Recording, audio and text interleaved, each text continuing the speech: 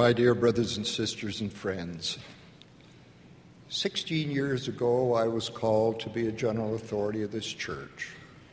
And 10 years ago this conference I was sustained as a member of the Quorum of the 12 Apostles. These years have been challenging and in many ways difficult, but they have also been fulfilling. My wife and I have been trying humbly to serve the Lord as best we know how. We have traveled over much of the earth in my ministry. This has afforded us opportunity to bear witness of the Savior in many countries. Having worn as a spiritual cloak the knowledge that Jesus is Christ during those years, I feel led today to give my personal witness concerning Jesus of Nazareth and his mission. I wish to testify of the mediation, the atonement, and the resurrection of the Lord Jesus Christ. I speak of these transcendent events in the light of my spiritual knowledge that Jesus is the Redeemer and the Son of God. I also testify of his divinity and of those events in the office, the priesthood, the calling, and the authority of the holy apostleship with which I and my brethren are charged. Through the atonement and those singular events surrounding it, all of the terrible sins of all mankind were individually and collectively taken upon the Lord's shoulders. The marvelous result of this great suffering was that he was able to redeem from physical death the believers and the obedient as well as the unbelieving and the disobedient. Every person ever born or yet to be born is the beneficiary of both the mediation and the atonement of the Savior. The act of the atonement is, in its simplest terms, a reconciliation of man with his God. The word atonement means to be at one. It is literally at one-ment. Because of their transgression, Adam and Eve, having chosen to leave their state of innocence, were banished from the presence of God. This is referred to in Christendom as the fall or Adam's transgression. It is a spiritual death because Adam and Eve were separated from the presence of God and given agency to act for themselves and not be acted upon.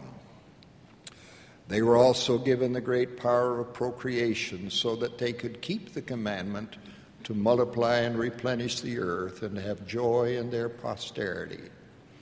All of their posterity were likewise banished from the presence of God.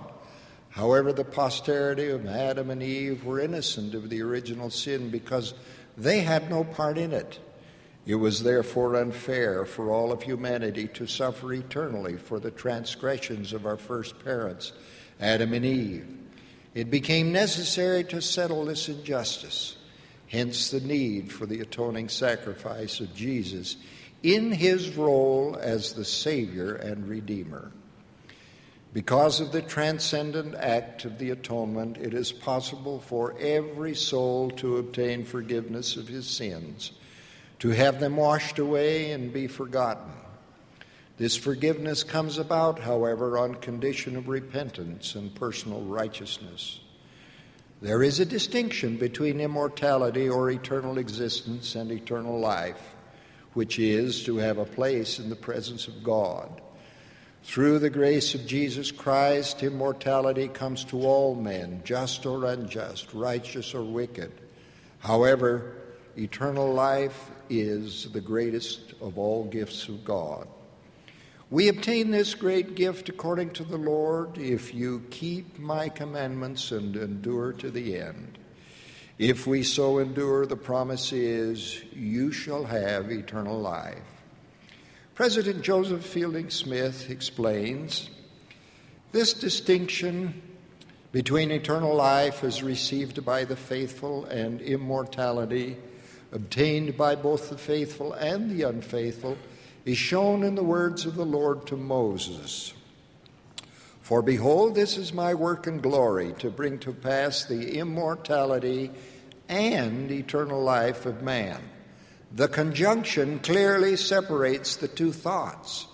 It explains that the Lord is giving to the vast majority of men, those who will not be obedient, the blessings of immortality, and to those who will serve him, the blessing of eternal life. It has been almost 2,000 years since the wondrous occasion when death was conquered. We still do not know how the Savior was able to take upon himself and bear our transgressions, our foolishness, our grief, our sorrows, and our burdens. It was indefinable and unfathomable. It was almost unbearable. The indescribable agony was so great in Gethsemane that his sweat was, as it were, great drops of blood falling to the ground. The haunting cry on the cross in a loud voice in his native Aramaic, Eloi, Eloi, lama sabachthani, which is being interpreted, my God, why hast thou forsaken me, gives but a mere glimpse of his suffering and humiliation. One cannot help wondering how many of those drops of precious blood each of us may be responsible for. Even though as a man or a woman we are born, live a brief moment and then die, through the atonement of Jesus Christ we will all live after death. Through the divinity which is within us as a gift of the great Creator, we can come to complete fruition as heirs of God, with eternal powers, dominions, and progression without end. Paul said, this gift is a free gift. Through the mediation and atonement, we will be resurrected ourselves without going through any part of the atoning agony that the Son of God went through. Jacob's teachings in the Book of Mormon further explain, if the flesh should rise no more, our spirits must become subject to that angel who fell before the presence of the eternal God and became the devil to rise no more. The testimony of those faithful followers who saw, heard, and touched the resurrected Lord stand uncontroverted to this day. After the crucifixion, Mary Magdalene, Mary the mother of James, and Salome had bought sweet spices to anoint his body. But the devoted women were concerned as to who would roll away the great stone in front of the sepulchre. When they arrived, they found that the stone had been rolled away. A great earthquake had intervened, and an angel had rolled back the stone from the door and sat upon it, causing the keepers to shake with fear and become as dead men.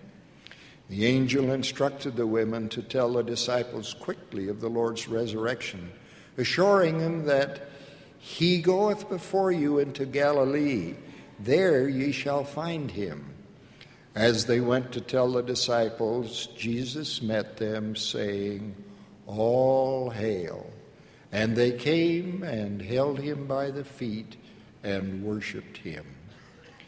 During the 40 days that the Savior spent with the apostles and others, they heard and saw many unspeakable things. This special ministry changed the apostles from an uncertain, confused, divided, and weak group into powerful witnesses of the Lord.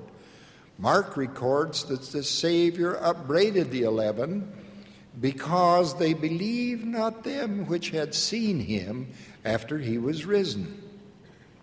Perhaps the apostles should not be unduly criticized for not having believed that Jesus, having been crucified and buried in the tomb, had come back to earth as a glorified being. In all human experience, this had never happened before. It was completely unprecedented. This was a different experience than the raising of Jairus' daughter, the young man of Nain, or Lazarus. They all died again. Jesus, however, became a resurrected being. He would never die again. So it was that to the apostles the story of Mary Magdalene and the other women who witnessed the resurrection seemed to them as idle tales, and they believed them not. Said President McKay of this experience, the world would never have been stirred by men with such wavering, doubting, despairing minds as the apostles possessed on the day of crucifixion. What was it that suddenly changed these disciples to confident, fearless, heroic preachers of the gospel of Jesus Christ? It was the revelation that Christ had risen from the grave. His promises had been kept, his messianic mission fulfilled. In the words of an eminent writer, the final and absolute seal of genuineness has been put upon all his claims, and the indelible stamp of divine authority upon all his teachings. The gloom of death had been banished by the glorious light in the presence of their risen, glorified Lord and Savior. Close quote. On the evidence of these unprejudiced, unexpected, incredulous witnesses, faith in the resurrection has its impregnable foundation. Like the apostles of old, this knowledge and belief should transform all of us into be confident, settled, unafraid, and at peace in our lives as followers of the divine Christ. It should help us carry all burdens and bear any sorrows, and also fully savor all joys and happiness that can be found in this life. The disciples who walked with the Savior on the road to Emmaus said to one another, "Did not our heart burn within us while he talked with us by the way, and while he opened unto us the Scriptures?" No wonder they entreated him, "Abide with us, for it is toward evening," and he sat with them at meat. They sought to savor those precious moments and feelings. The vacating of the tomb transcended all other events in history of the world, for it attested that Jesus had not died, but that death itself had been overcome. As I have traveled over much of the earth, I have been saddened over and over again by the legions of the crippled, the maimed, the deformed, suffering and diminished people almost everywhere. What parent of a special child has not agonized over the future and well-being of that child? Through the individual resurrection of each of us, there is great hope for all. Alma in the Book of Mormon promises that following the temporal death, the spirit and the body shall be reunited again in its perfect form. Both limb and joint shall be restored to its proper frame. And we shall be brought to stand before God and have a bright recollection of all our guilt. The prophet Joseph Smith stated, "I can taste the principles of eternal life, and so can you. And I know that when I tell you these words of eternal life, you can taste them, and I know that you believe them." So it is that the humblest and newest believer, the child, the youth, or adult, can come to have a personal conviction of the truth of eternal life. John the Revelator saw a new heaven and a new earth, and heard a great voice out of heaven. "He that overcometh shall inherit all things, and I will be his God, and he shall be my son. And God shall wipe away all tears from their eyes, and there shall be no more death, neither sorrow nor crying, neither shall there be any more pain, for the former things are passed away." It is not necessary for anyone to depend continually upon the testimony of another regarding the mediation, atonement, and resurrection of Christ as our Redeemer and Savior. Each can savor the sweetness of the truths of the gospel by obedience to the principles, ordinances, and covenants. One can still go to the Garden of Gethsemane, but the Lord Jesus cannot be found there, nor is he in the garden tomb. He is not on the road to Emmaus, nor in Galilee, nor at Nazareth or Bethlehem. He must be found in one's heart. But he left us the great Comforter forever and the everlasting power of the priesthood. Of this power Jacob the son of Lehi testified. We can truly command in the name of Jesus, and the very trees obey us, or the mountains, or the waves of the sea. I testify that through righteousness, this priesthood power and these supernal gifts of the atonement and the mediation can operate in our lives. Ultimately, each of us must come to know these great spiritual truths by following the counsel of Jesus. If any man will do his will, he shall know of the doctrine, whether it be of God or whether I speak of myself. In conclusion, I wish to make a humble declaration, an affirmation that Jesus is the Christ, our Redeemer and the Savior of the world. I do this with all of the solemnity of my soul. This testimony has come to me not alone from a lifetime of study or from reason or logic, but more by personal revelation under the spirit of prophecy. I pray that our Savior will heal our souls, dry our tears, and create in each of us a pure heart.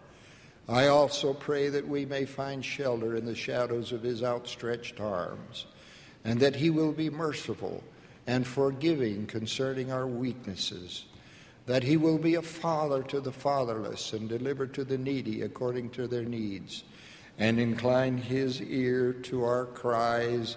I pray humbly in the name of Jesus Christ. Amen.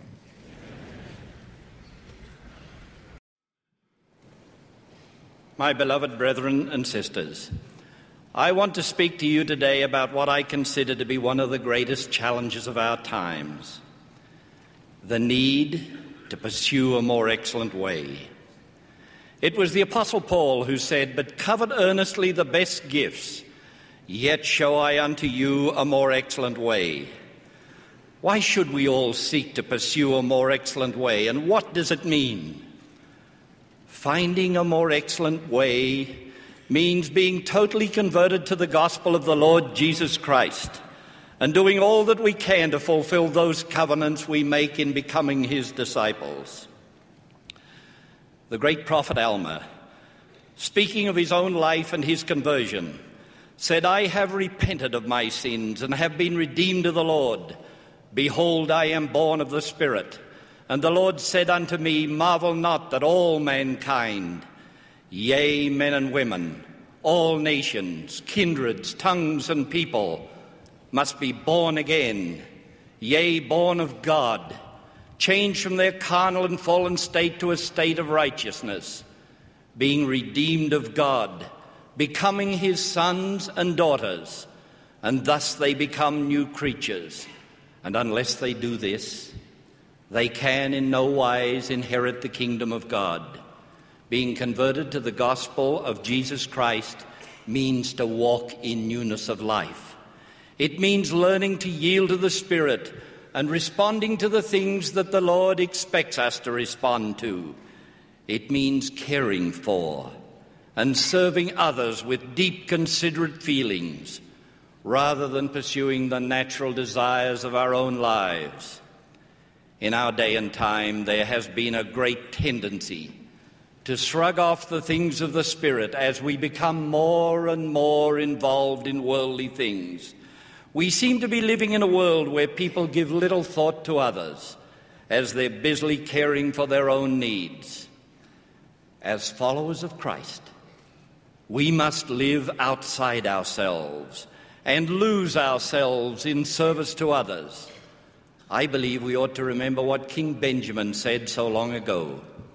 He said, "For the natural man is an enemy to God, and has been from the fall of Adam, and will be forever and ever, unless he yields to the enticings of the Holy Spirit, and putteth off the natural man, and becometh a saint through the atonement of Christ the Lord, and becometh as a child, submissive, meek, humble, patient, full of love, willing to submit to all things which the Lord seeth fit to inflict upon him, even as a child does submit to his father." It was the great Apostle Paul who said, "Therefore, if any man be in Christ, he is a new creature. Old things are passed away. Behold, all things become new." To find that more excellent way, brothers and sisters, we must cast aside one's old self and one's old habits and ways of thinking. We must first recognize how we should change, and then we must make those changes, thus putting on the new and beginning to live as we've never lived before, walking in newness of life. The Apostle Paul also said, speaking of our relationship to the Lord, "Therefore we are buried with him by baptism into death, that like as Christ was raised from the dead by the glory of the Father, even so we also should walk in newness of life." Throughout the world, I personally have witnessed man's great tendency to think of himself without consideration of others. I believe with all my heart we cannot come unto Christ unless we put on a newness of life, in caring for those we love, in sharing the gospel, in keeping the commandments, and in honoring the covenants we have made. These are the things we must do now, as we have never done them before. Our great prophet, President Ezra Taft Benson, has called upon each of us to read the Book of Mormon. He has not invited us to read this sacred record just to read the words.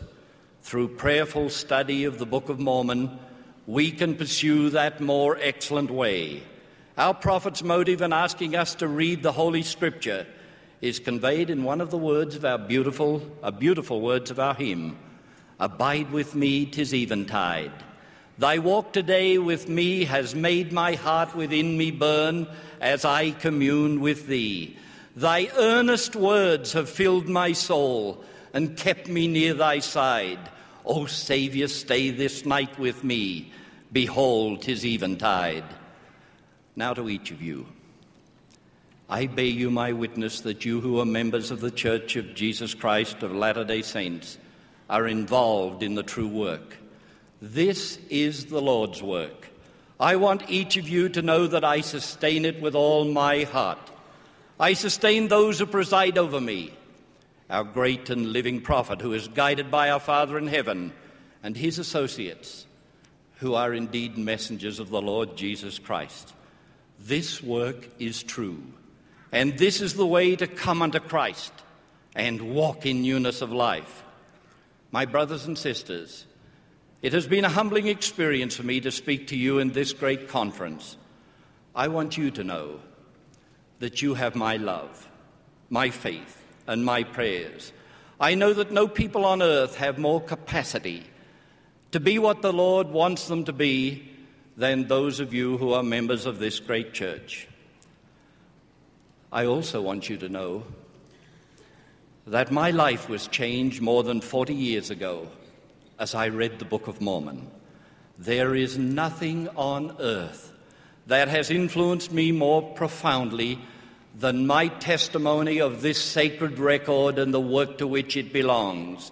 It has burned within my soul over the years with ever-increasing brightness, and I find great joy and satisfaction in walking in newness of life in my search for the more excellent way. And I find great joy and satisfaction in walking that journey with a beloved companion, and now with a posterity who seems to have caught the same vision. May you have this experience, I pray humbly in the name of Jesus Christ. Amen.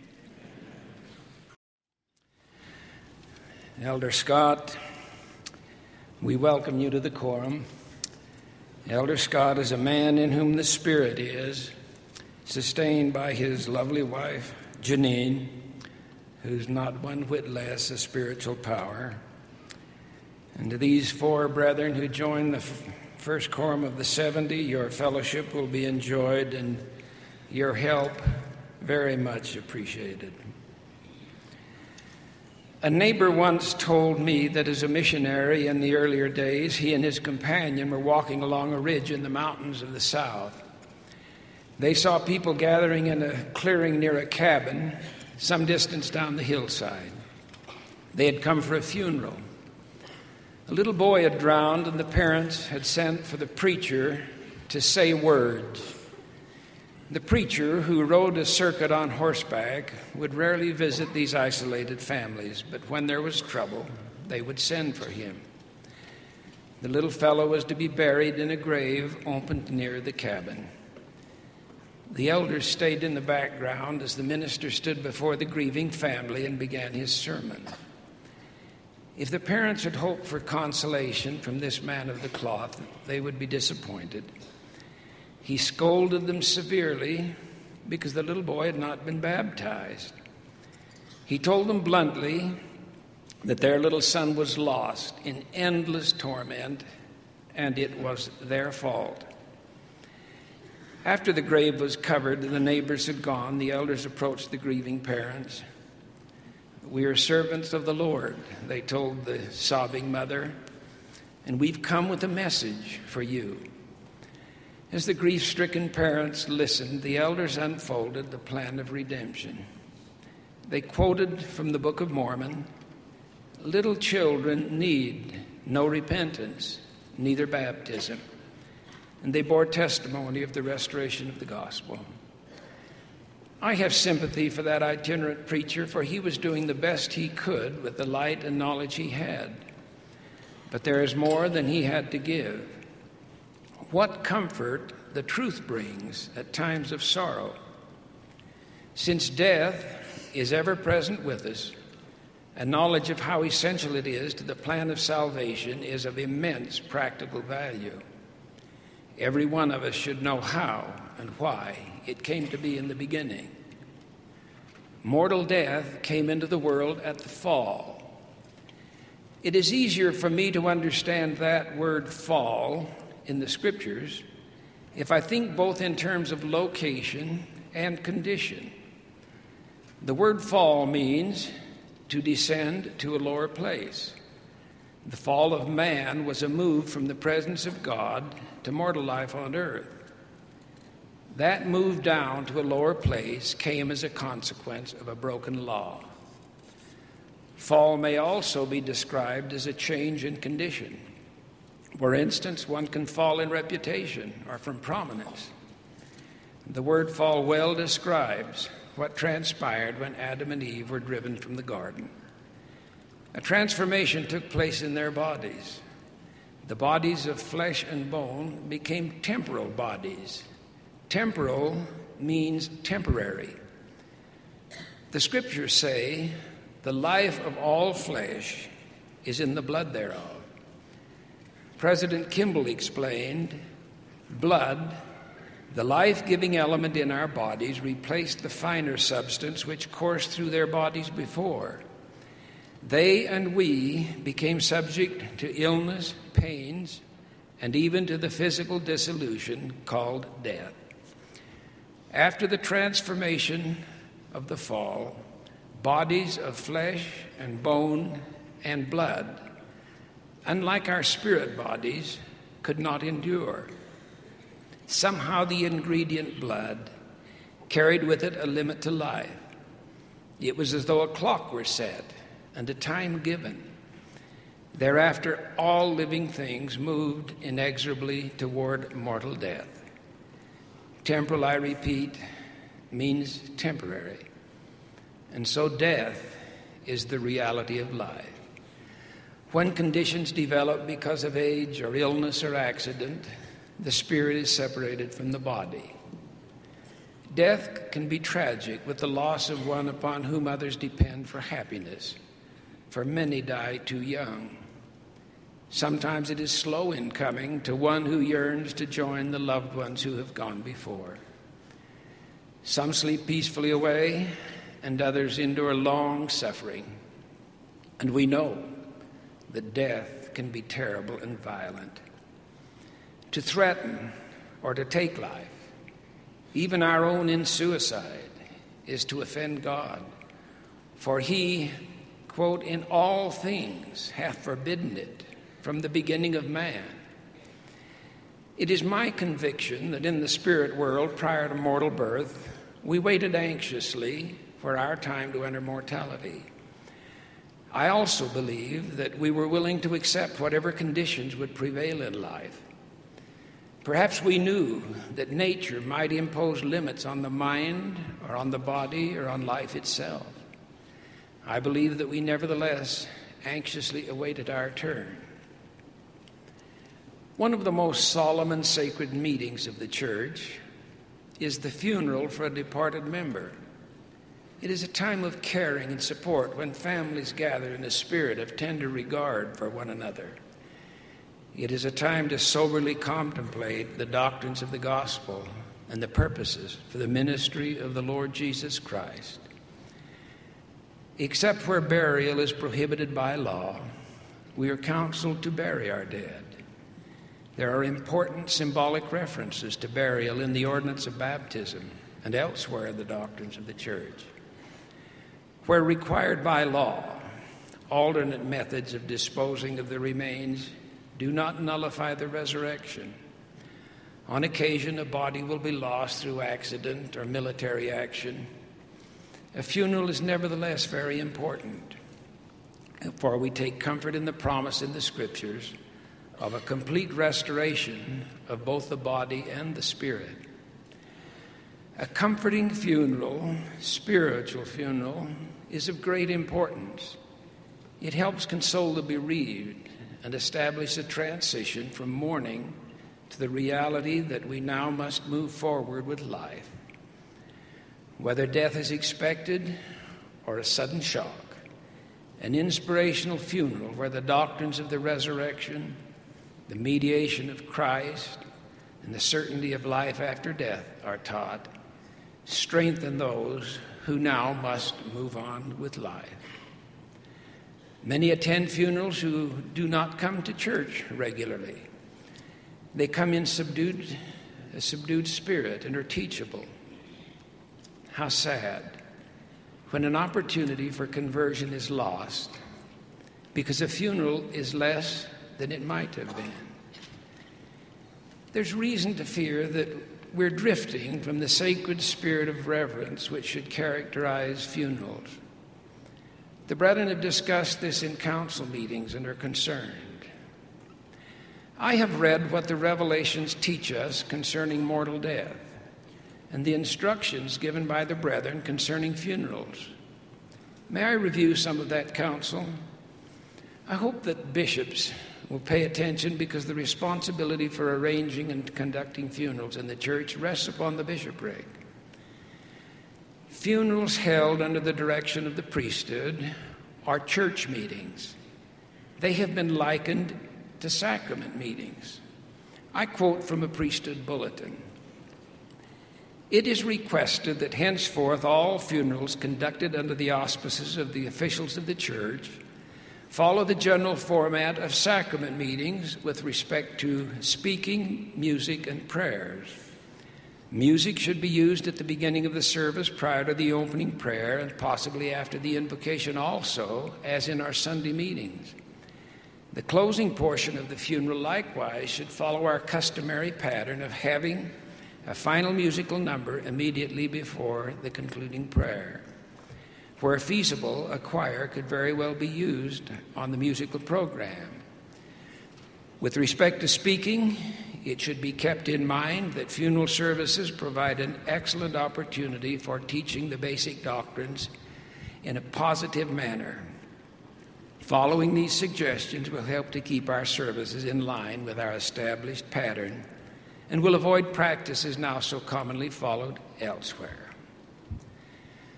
Bishops always show tender regard for the family of the deceased, and insofar as their requests accord with established policy, they may be willingly met.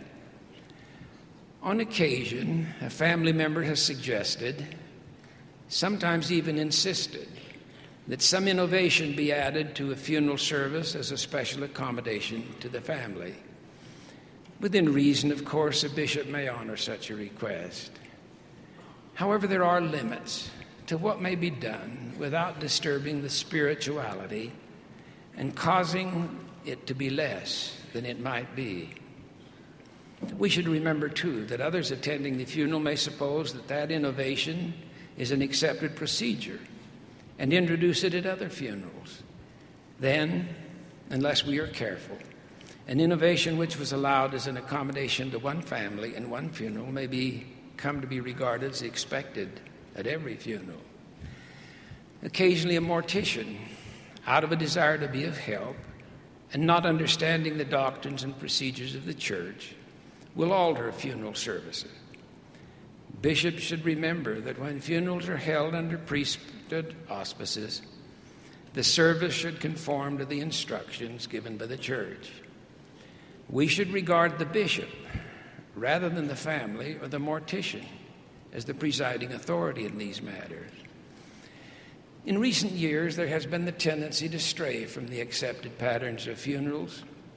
Sometimes the casket is kept open during the funeral and members are expected to file by at the close of the funeral.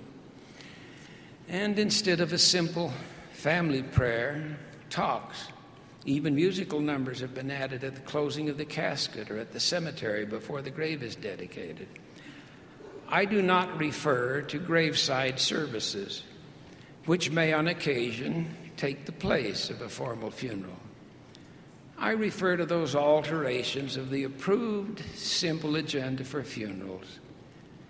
When innovations are suggested by family members, morticians, or others, which are quite out of harmony with that simple agenda, the bishop should quietly persuade them to follow the established pattern. It is not a rigid pattern and allows sufficient flexibility to have each funeral appropriately personal for the deceased. There now seems to be the expectation that members of the immediate family must speak at funerals. While that may not be out of order, it should not be regarded as required. Family members ordinarily give the family prayer and dedicate the grave. If family members do speak, and I repeat, it is not a requirement, they are under the same obligation to speak with reverence and to teach principles of the gospel. Sometimes family members tell things that would be appropriate at a family reunion or some other family gathering, but not on an occasion that should be sacred and solemn. While humor is not out of order in a funeral, it should be wisely introduced. It should be ever kept in mind that the funeral should be characterized by spirituality and reverence. One statement from the instruction refers to events other than the funeral service itself. I quote, "The bishop should urge members to maintain a spirit of reverence, dignity, and solemnity at gatherings connected with the funerals.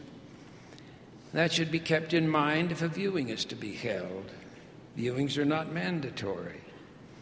Funerals generally bring relatives and friends from distant places.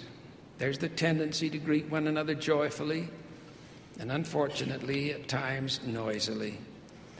Some visit at length, showing little regard for others who are waiting to pay their respects. Both the irreverence and the delay are discourtesies from which the spirituality of the occasion suffers. Renewing of friendship should appropriately be made outside the room where the viewing is taking place. Local leaders need to gently caution us on this matter. Surely, we do not want to be known as an irreverent people. There's the need to reestablish the spirit of reverence at funerals, whether in a chapel, a mortuary, or at other locations. We should always have a tender regard for the feeling of the bereaved. We are close, very close to the spirit world at the time of death. Their tender feelings, spiritual communications really, which may easily be lost if there is not a spirit of reverence. At times of sorrow and parting, one may experience that peace which passeth understanding, which the Scriptures promise. That is a very private experience. Many have come to marvel in their hearts that such a feeling of peace, even exaltation, can come at the time of such grief and uncertainty. Testimonies are strengthened by such inspiration, and we come to know, personally know, what is meant when the Lord said, "I will not leave you comfortless. I will come unto you." The Comforter works, as far as I have experience, in moments of reverence and quiet and solemnity. How sad if our own conduct is irreverent at a time when others are seeking so desperately for spiritual strength. The Revelations tell us that thou shalt live together in love, insomuch that thou shalt weep for the loss of them that die, and more especially for those that have not hope of a glorious resurrection. A funeral at times may be a happy, sad occasion when death comes as a welcome release. Nevertheless, they are sacred occasions and should be characterized by solemnity and reverence. Alma's son thought that death was unfair. In his remarkable sermon on repentance, Alma taught his son about death, saying, "Now behold, it was not expedient that man should be reclaimed from this temporal death, for that would destroy the great plan of happiness." Alma did not say that setting mortal death aside would merely delay or disturb the plan of happiness. He said it would destroy it. The words death and happiness are not close companions in mortality, but in the eternal sense, they are essential to one another. Death is a mechanism of rescue. Our first parents left Eden lest they partake of the tree of life and live forever in their sins. The mortal death they brought upon themselves and upon us is our journey home. Three elements combine in a funeral as in no other meeting: the doctrines of the gospel, the spirit of inspiration, and families gathered in tender regard for one another. May we reintroduce the attitude of reverence each time we gather to memorialize one who has moved through the veil to that place where one day each of us will go. No consolation in parting compares with that peace which passeth understanding. That is fostered by reverence. Reverence, please, brothers and sisters. Reverence, I pray, in the name of Jesus Christ. Amen. I would like to share some thoughts about measurements. A measurement is a standard by which we determine the capacity or dimension of a person or object. A measurement gives us a basis for comparison. If I say she is a 3-point student, you have a pretty good idea of this person's scholastic ability. A measurement may also be an estimate of what is expected. Human measurement, of course, is subject to human fallibility. My generation, for example, was taught that a person's IQ was supposedly a fixed measurement of a person's capacity to learn. Such a notion is now generally discredited by the teaching profession. Interestingly, the prophet Joseph Smith taught in the 19th century, "We consider that God created man with a mind capable of instruction and a faculty which may be enlarged in proportion to the heed and diligence given to the light communicated from heaven to the intellect." Close quote. He was obviously ahead of his time. We also tend to evaluate others on the basis of physical, outward appearance, whether or not the person is good-looking, their social status, their family pedigree, their degrees, or their economic situations. The Lord, however, has a different standard by which he measures a person. When it came time to choose a king to replace King Saul, the Lord gave this criteria to his prophet Samuel. "Look not on his countenance or on the height of his stature, for the Lord seeth not as a man seeth, for a man looketh on the outward appearance, but the Lord looketh on the heart." When the Lord measures an individual, he does not take a tape measure around his head to determine his mental capacity, nor his chest to determine his manliness, but he measures the heart as an indicator of his capacity and potential to bless others. Why the heart? because the heart is a synonym for one's entire makeup. We often use phrases about the heart to describe the total person. Thus, we describe people as being big-hearted or good-hearted or having a heart of gold. Or we speak of people with faint hearts, wise hearts, pure hearts, willing hearts, deceitful hearts, conniving hearts, courageous hearts, cold hearts, hearts of stone, or selfish hearts. The measure of our hearts is the measure of our total performance. As used by the Lord, the heart of a person describes his effort to better self or others, or the condition he confronts. A question I suggest to you is this: how do you measure up? Ultimately, you and I will be judged not only for our actions, but the desires of our heart. This truth was revealed to the prophet Joseph Smith at a time when he was shown in vision the celestial kingdom. The revelation is recorded in section 137 of the Doctrine and Covenants. Joseph marveled when he saw his deceased brother Alvin in the celestial kingdom, for he had died before the gospel was restored. Joseph then received this great truth: all who have died without a knowledge of the gospel, who would have received it if they had been permitted to tarry, shall be heirs of the celestial kingdom of God. For I, the Lord, will judge men according to their works and according to the desire of their hearts. If our works and the desires of our heart are the ultimate criteria of our character, how do we measure up? What kind of a heart should we seek? For what kind of a heart should we pray? How should we measure the worth of other people? Today, may I suggest 4 questions that deal with the heart that may help you determine how you are measuring up. First, how honest in heart am I?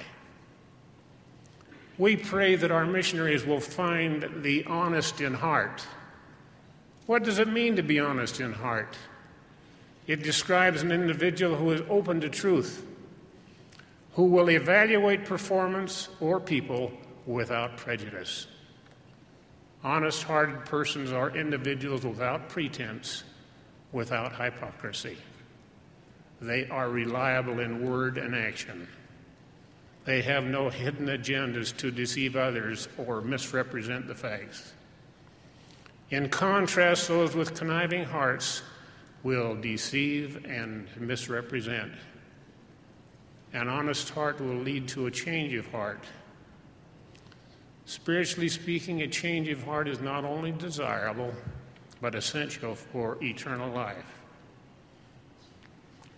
King Benjamin described the conversion experience which all of us must have as a mighty change in us or in our hearts, that we have no more disposition to do evil, but to do good continually.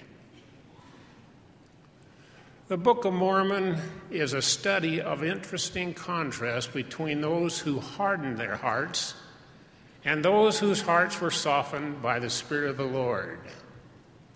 How does one have his or her heart softened under the influence of the Holy Ghost? Nephi's testimony provides an answer. Having great desire to know the mysteries of God, wherefore I did cry unto the Lord, and behold, he did soften my heart, that I did believe all the words which had been spoken by my father.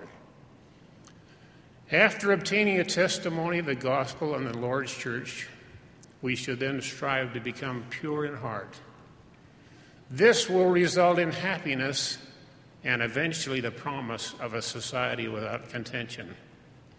It is the Savior's way to peace. Second question, do I have a willing heart? Let us look again to the Scriptures for guidance. Behold, the Lord requireth a heart, and a willing mind. And the willing and obedient shall eat the good of the land of Zion in these last days. A willing heart describes one who desires to please the Lord and to serve his cause first. He serves the Lord on the Lord's terms, not his own. There are no restrictions to where or how we will serve.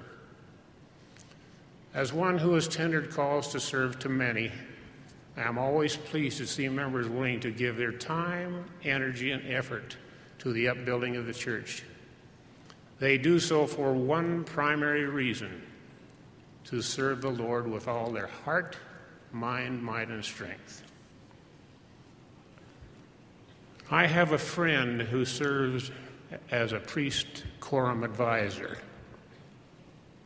The boys and the advisor planned a kayak activity at Flaming Gorge, Utah. After some initial planning, one of the quorum members quietly approached the advisor and said, "We better not plan a kayak trip. Mike won't be able to go because he can't paddle." Mike was partially paralyzed on his right side. When he learned the quorum was not going on this activity because of him, he told the other boys, "I want to go. I can paddle." The quorum advisor placed his hand on Mike's shoulder and said, "Okay, Mike, you're my paddle partner." So from January to August, the boys built their kayaks. They departed to the reservoir in the first week in August. Rhythm, togetherness, and teamwork are essential to keep a kayak in a straight line. Mike and his partner had more trouble than the others getting their rhythm and strokes coordinated. Mike had almost no stroke of consequence on his right side. His advisor had to compensate by paddling easy on the left and hard on the right. After several hours of learning to work together, Mike said to his advisor, "You wouldn't have a Band-Aid, would you?" The advisor pulled his wallet out and gave Mike a Band-Aid. Mike placed it over a big water blister that had just popped in the crook of his hand between his thumb and first finger. The hand and the arm that was little used now had to help hold the paddle. Several hours later, Mike turned again to his advisor, who was in the rear cockpit, and said, "Do you have any more bandages?" The advisor pulled out several and handed them to Mike. By now, the crook between Mike's right thumb and his first finger was becoming raw. Mike applied the Band-Aids and resumed paddling. The next day, the crew set out again. The advisor encouraged Mike to rest from paddling, let his hand have a respite. The words fell on deaf ears. Instantly, Mike was paddling as he had the day before. This day found a usual midday and afternoon wind blowing directly at the flotilla of kayak paddlers. It required stronger strokes and took much energy and time. Wincing from the hurt, Mike continued to paddle. Each suggestion that he rest almost intensified his will to carry his load. Throughout the week, Mike persisted in holding his own. Though his hand was as raw as hamburger and awful to look at, he would not give up. During the week's trip, the conversation with his senior companion, the advisor, often was centered around his desire to go on a mission. Repeatedly, Mike asked, "I hope they'll let me go on a mission. Do you think my problem will prevent me from going?" Mike walks with a noticeable limp on his right leg. He has a firm handshake with his left hand, but his right hand doesn't open up all the way. How many who have no visible blemish have a heart like Mike's? How many young men with not a cell out of place fail to soften their hearts and desire to serve the Lord? How many who have so much forfeit their blessings for selfish desires or inability to set lofty priorities. My advisor friend said Mike taught 11 others that though one may appear to be a little less physically capable, the heart makes the difference in those who choose to overcome many odds and set a standard for others to follow. Mike fulfilled an honorable mission to California and is now working in his hometown. What does the Lord require for service? A willing heart and intense desire. Third question, do I have an understanding, loving heart? An understanding, loving heart is the pinnacle of all human emotions. As the Apostle Paul said, charity beareth all things, believeth all things, hopeth all things, endureth all things. We become closest to becoming Christ-like when we are charitable and understanding to others. One may have many talents and knowledge, but never acquires wisdom because he does not learn to be compassionate with his fellow man. We will never approach godliness until we learn to love and lift.